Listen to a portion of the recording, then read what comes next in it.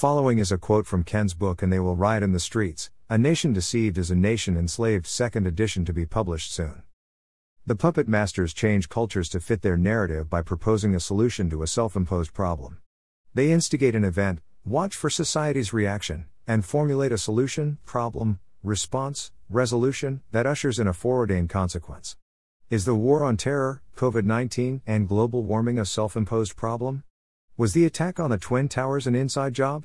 Is COVID-19 a plan to erode freedom? Is global warming a plan to weaken the world's economic system? Are these events red herring events? A red herring event leads people to predetermined conclusions by constructing a false narrative. There is much evidence that these three threats are false narratives. Red herring events mislead people as a consequence of a black swan event. 9/11, the threat of global warming, and COVID-19 are black swan events. The red herrings are the war on terror, strict environmental policies, and lockdowns. The Twin Towers attack ushered in the war on terror, the threat of global warming threatens our free enterprise system, and COVID-19 ushered in the fight against freedom.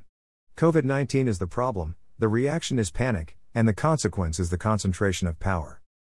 People consider low probability but high impact occurrences as black swan events. The black swan events of 9/11, the threat of global warming, and COVID-19 coupled with the Hegelian dialectic method of control advance a predetermined agenda, such as revolutions, wars, lockdowns, vaccinations, and a one-world order.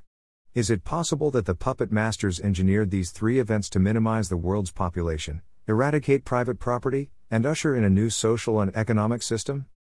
The 19th-century German philosopher Georg Wilhelm Friedrich Hegel explained how an evil force could enslave humanity by entrapping us into a frenzied thought process leading to our destruction.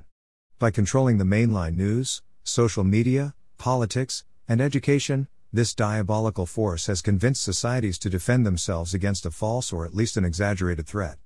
It has caused a pandemic of compliance, complacency, and the unwillingness to engage with the evidence.